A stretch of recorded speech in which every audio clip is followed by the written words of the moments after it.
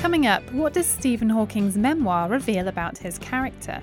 It's not like most memoirs. This is sort of written like you imagine he wants his Wikipedia article to read. He talks about himself as if he were an object in a dispassionate way. And we retrace the footsteps of an infamous 20th century zoologist. As a little adventure in 1998, we made a list of the species that Taylor had discovered and went on a drive north in the Philippines and tried to retrace his footsteps and go back to the same town with the goal of finding that species. Plus, scientists have managed to make stem cells inside mice. We'll find out how in just a moment.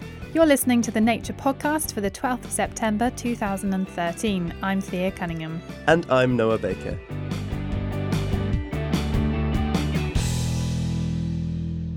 Nearly a decade ago, Japanese scientist Shinya Yamanaka worked out that it's possible to turn adult cells into stem cells using just 4 factors.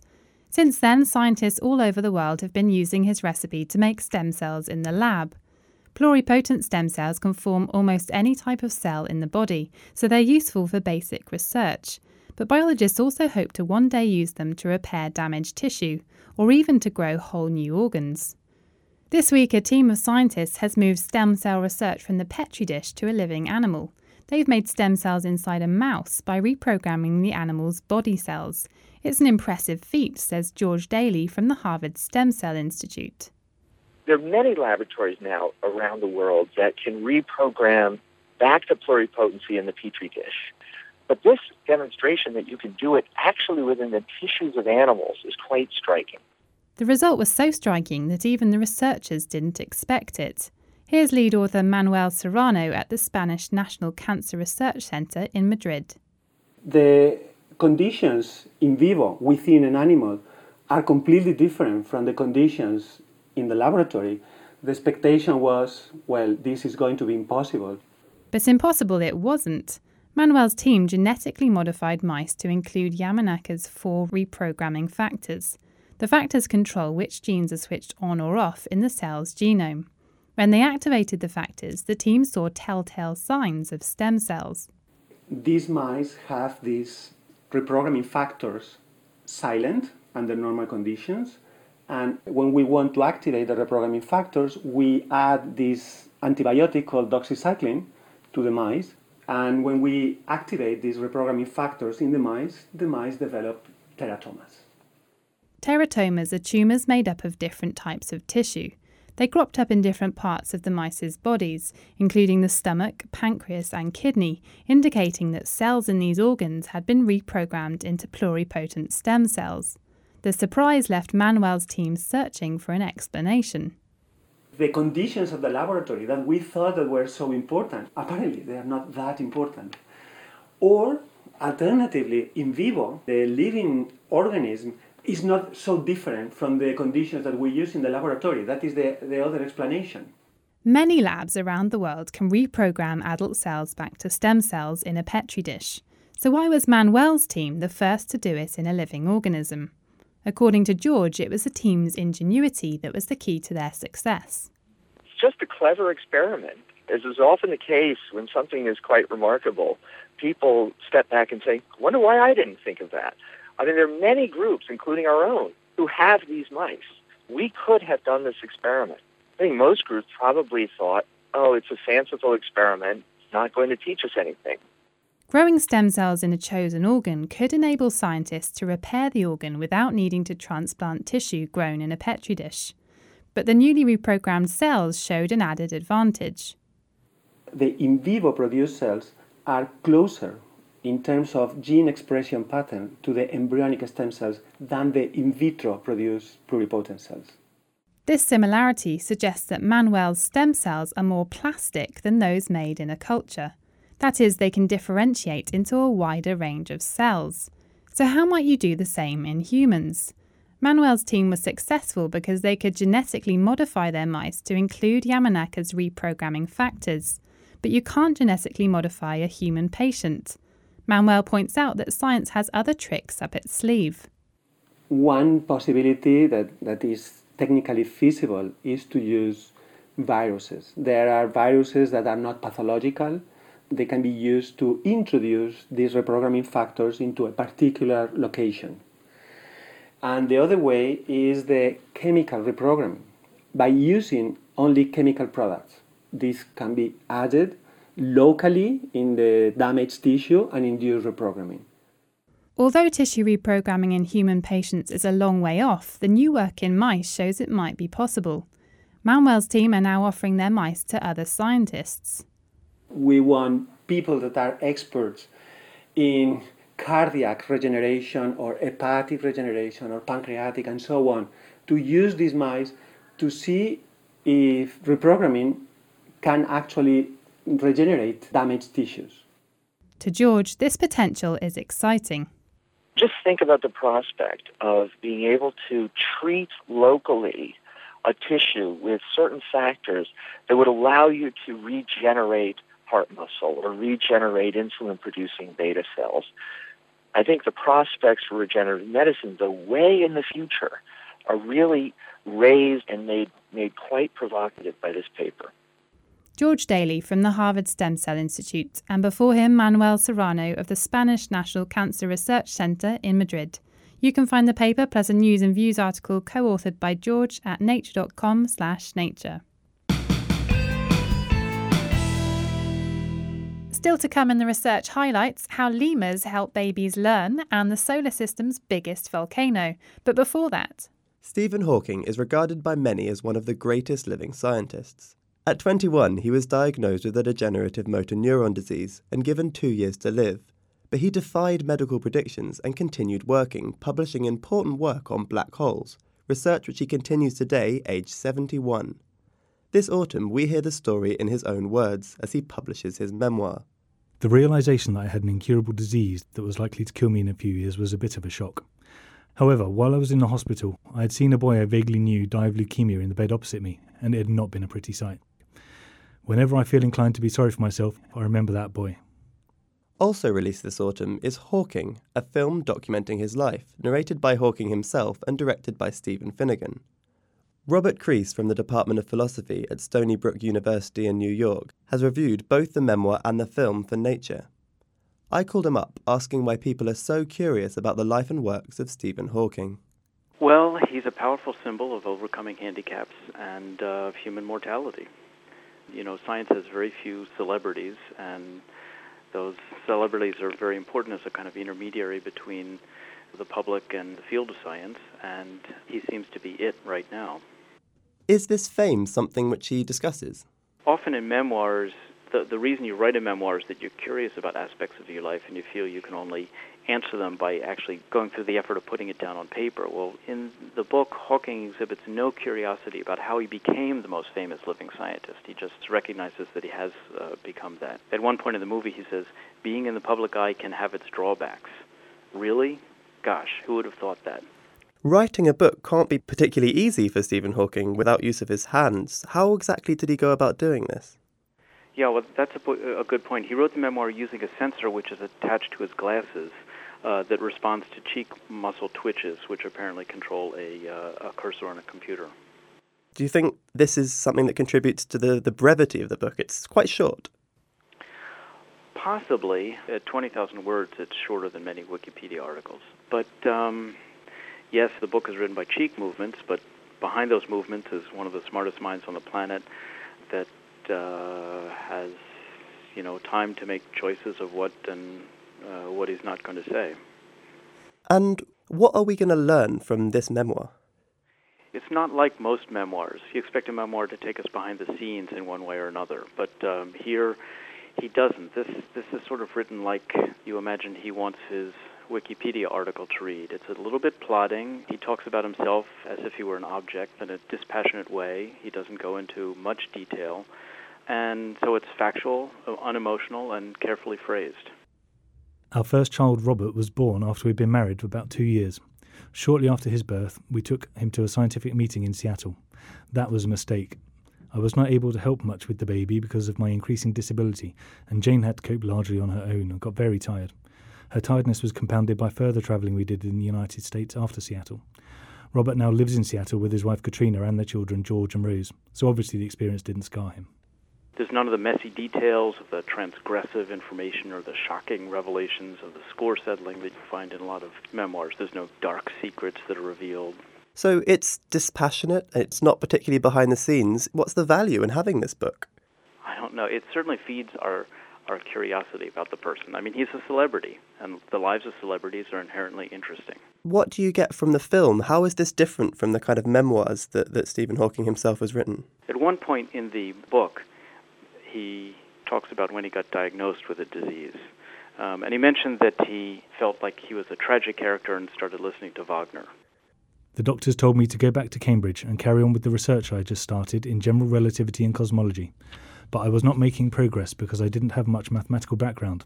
And anyway, it was hard to focus when I might not live long enough to finish my PhD. I felt somewhat of a tragic character. I took to listening to Wagner. That's interesting. Why Wagner? Why not Verdi or Puccini or Mascagni? You know, whatever the answer is, that's going to tell us something about his personality. But we never hear it, so the reaction remains kind of bland. But in the film, we actually do hear Wagner on the soundtrack. And the film is diverting in ways that the book is not. We actually see scenes of these things happening. Is this dispassionate writing style a reflection of his character? It is part of his character. He's very focused. If he doesn't take us behind many scenes, it's because he's not interested in those scenes. If he doesn't do the kind of thing that a memoir does, it's probably because those really don't interest him. He is focused on literally the bigger issues. He reveals his character sort of inadvertently in this memoir by the questions that he avoids as much as the questions that he answers. You know, in the movie, he begins by saying, "This film is a personal journey through my life told in my own words."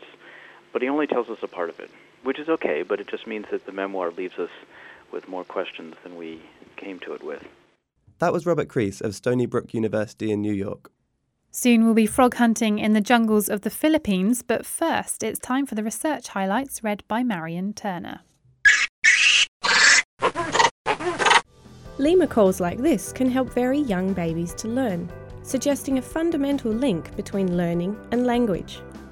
After birth, babies begin to group objects into categories. Researchers in the US showed babies of different ages pictures of dinosaurs and fish. 3-month-old babies who saw the pictures whilst listening to lemur shrieks or human speech learnt to distinguish a dinosaur from a fish. But by 6 months, the primate's calls no longer helped the babies. The team says a baby's brain is initially attuned to human and non-human speech, but quickly learns to respond only to human language. Read more in PNAS. An enormous volcano in the Pacific Ocean could be the largest in our solar system. Tamu Massif is submerged in the sea east of Japan. Until now, geologists believed it was built up from several volcanoes whose lava merged into one huge pile. But researchers who sent seismic waves through the mountain think it's a single volcano. The seismic data shows that all the lava erupted from a single magma vent. At 650 kilometres wide, the beast is even bigger than Olympus Mons on Mars, which was thought to be the biggest volcano in our solar system. Find that paper in Nature Geoscience.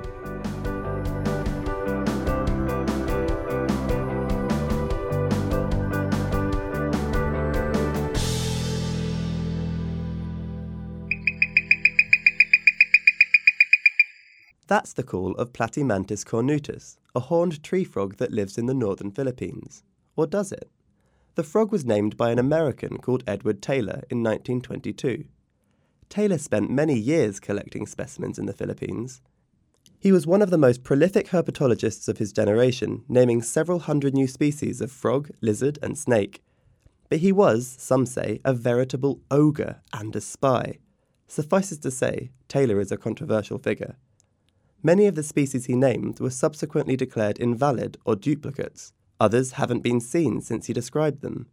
And that's a worry because rampant deforestation is threatening the biodiversity of the Philippines. So what about that horned tree frog? Rafe Brown has been following the jungle paths that Taylor once trod in search of this frog and other Taylor species. Rafe is from the University of Kansas Natural History Museum, where Taylor once worked, and Charlotte Stoddart called him up. How was Edward Taylor viewed by his contemporaries? Well, it's hard for me to say. I wasn't around back then, but he was viewed, I think, as a very independent, extremely hardworking, very prolific, and sometimes controversial and a little eccentric. But there was this competitive side of him, and he had an abrasive personality, and he'd certainly rubbed some people the wrong way. What about this speculation that Taylor was a spy? The urban legends and the stories that surround Taylor as having had some interaction with the intelligence community is something that comes up all the time when people discuss Taylor.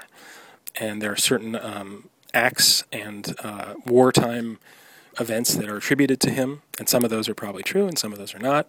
In one of his final works, Recollections of a Herpetologist, he even mentions that while out collecting in the forest, he saw a group of Japanese troops marching from one area to another, and he reported on the troop movements back to the American military. So he was forthcoming about some of those events for sure. How did you come across Edward Taylor? Why did you get interested in him?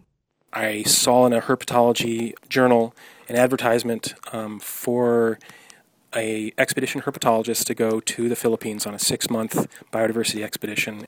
And I applied for this position, and I got hold of some of Taylor's early monographs, of some of his early works, and I spent a lot of time in the library for a couple of weeks, and I learned everything I could about the herpetofauna, the amphibians and reptiles of the Philippines, so that when my interview came, I could impress these folks from the Cincinnati Museum of Natural History and hopefully win a position on that expedition. So I spent a lot of time reading all of Taylor's works and sort of developed this admiration for him. You could see his enthusiasm for the discovery of species that came out in different ways in his monographs. By the time I got to the Philippines, I got in the habit of rereading his works over and over again to find out exactly where he caught that lizard or exactly which part of the island he found this species of frog. And with those little clues from all of his monographs, I started to be able to find these rare species one at a time, and each one was a great, a thrill and a bit of a discovery. And one of those species was the horned tree frog that we heard at the beginning there. Exactly, Platymantis cornutus. Taylor described it as distinct because it had enlarged tubercles on its eyelids that looked like horns to him. And so, as a little adventure, in 1998, we made a list of the species that Taylor had discovered and went on a drive north in the Philippines and tried to retrace his footsteps and go back to the same town with the goal of finding that species. We got there late in the afternoon, and we were really anxious and we didn't have a lot of time, and we only had a couple days, so we really wanted to get into the forest as quickly as possible. And we found a boy in the village who would guide us to the nearby patch of forest. And as we walked in, it started raining, which is perfect because that's when these frogs start calling. And when you hear their mating call, that's how you find them. Otherwise, they're terrifically difficult to find, perched up in trees, etc. And so we hiked up this mountain, and sort of as the sun went down and it got dark, it started raining, and we heard this loud, really fast, repetitive call, and tracked it down to a particular tree and climbed up in the tree and found it and pulled it down and looked at the frog and looked at each other, and it was just as Taylor said, with the horns on the eyelids. We were convinced in an instant that we had found Platymantis cornutus. It sounds certainly exciting and very satisfying. Is there more to it than that? I mean, what's the broader significance of finding these species? I mean, I think those of us who are working on these types of faunas have just an inherent satisfaction with leaving the world a little bit more diverse than we found it, I guess. But sort of the more practical reason, and of course the most important thing right now with development and the growing human population, is to make the presence and the existence of these species known to the world for conservation purposes. These types of data that are derived from endemic species, that is, species that occur nowhere else in the world, they might be restricted to a single island, or in many cases in the Philippines, even to a single mountain.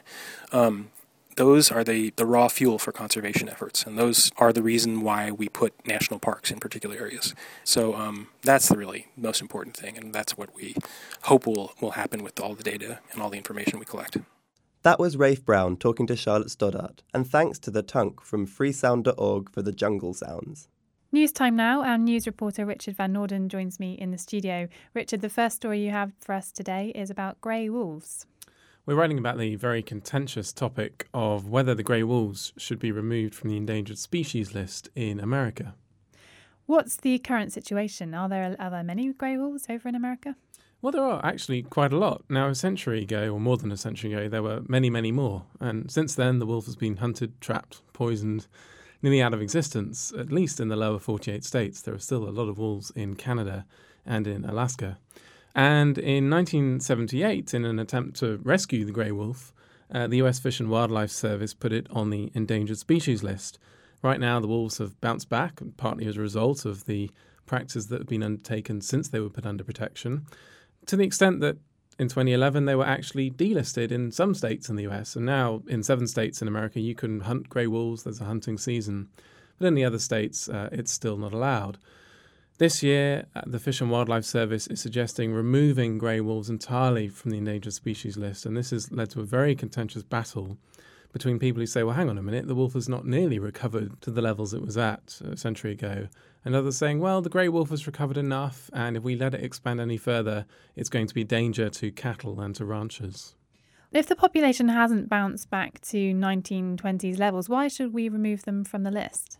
Well, there's 2 things going on here. The Fish and Wildlife Service says that the plan all along was to get the wolves to an appreciable number, to declare recovery, delist the species of grey wolf, and then concentrate the agency's efforts on other species that need their attention. And one of those would be the Mexican wolf, which is a subspecies of the grey wolf that's still endangered.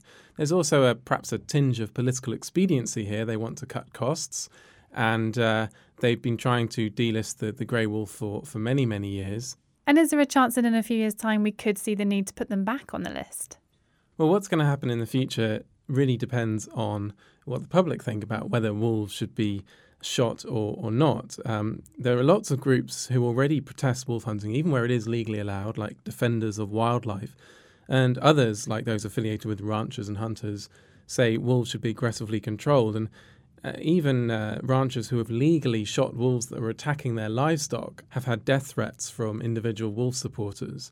So the question of whether in the future wolves will be shot down to lower levels or whether they will thrive and therefore whether or not they'll have to go back on an endangered species list really depends on how these ranchers, hunters and campaigners intersect with each other. It's also their attitudes that will ultimately affect whether the Fish and Wildlife Service do remove the wolf from the list. OK, and moving to another story, perhaps an even more controversial issue, fracking. This story is about what scientists are doing to work out what chemicals are used in fracking. So one of the problems with fracking, in which you inject high-pressure water deep into shale to try and break it up and get gas out that was previously impossible to recover, is that instead of just putting high-pressure water in, companies also inject chemicals into that mixture. And there's a fear that the chemicals could spread out and contaminate the groundwater. What chemicals are currently being used? Well, that is the multi-million-dollar question, because companies don't have to disclose what chemicals they use. But as our story explains this week, this is starting to happen. There isn't actually any regulation requiring this at all in the United States yet. That's a big area of contention. But already there are online chemical disclosure registries like FracFocus, which is assembling a list of the mixtures used by lots of oil and gas wells across the United States. And some companies are volunteering their information, even when states don't have disclosure requirements. The problem is that the data is incomplete, it's difficult to compare, it's unconsolidated, and companies can basically omit information if they want to in the interest of protecting their intellectual property. Typically, the fluids are mostly water and sand. Sand is used to prop these fractures in the rock open.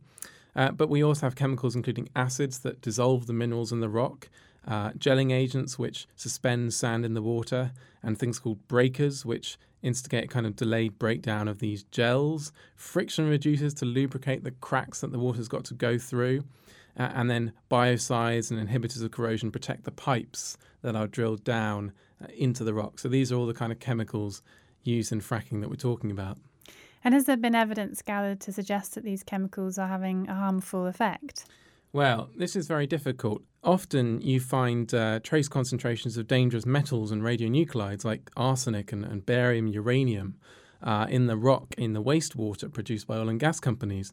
The problem is they can also be found naturally in groundwater. So there's been a lot of contention about whether the fracking is causing this effect.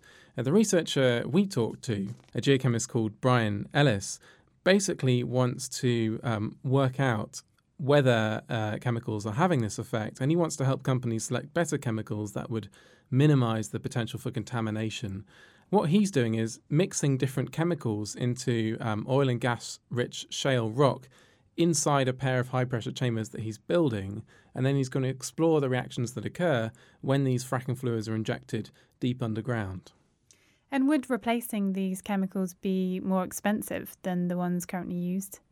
Well, that is always what fracking companies say, that extra regulation, replacing chemicals, more security measures, more safety measures would increase the cost of fracking. And if you increase the cost of fracking, you increase the cost of the oil and gas. But I think the sensible position is, well, you've got to have more regulatory and safety measures than we currently do, if in the end, even to ensure public trust and public acceptance. Otherwise, these companies won't get to do anything at all. OK, thanks, Richard. Remember, you can read both of those stories and more at nature.com/news. That's it for this week. Tune in next time when we'll be asking the big questions about sea level rise. I'm Noah Baker. And I'm Thea Cunningham.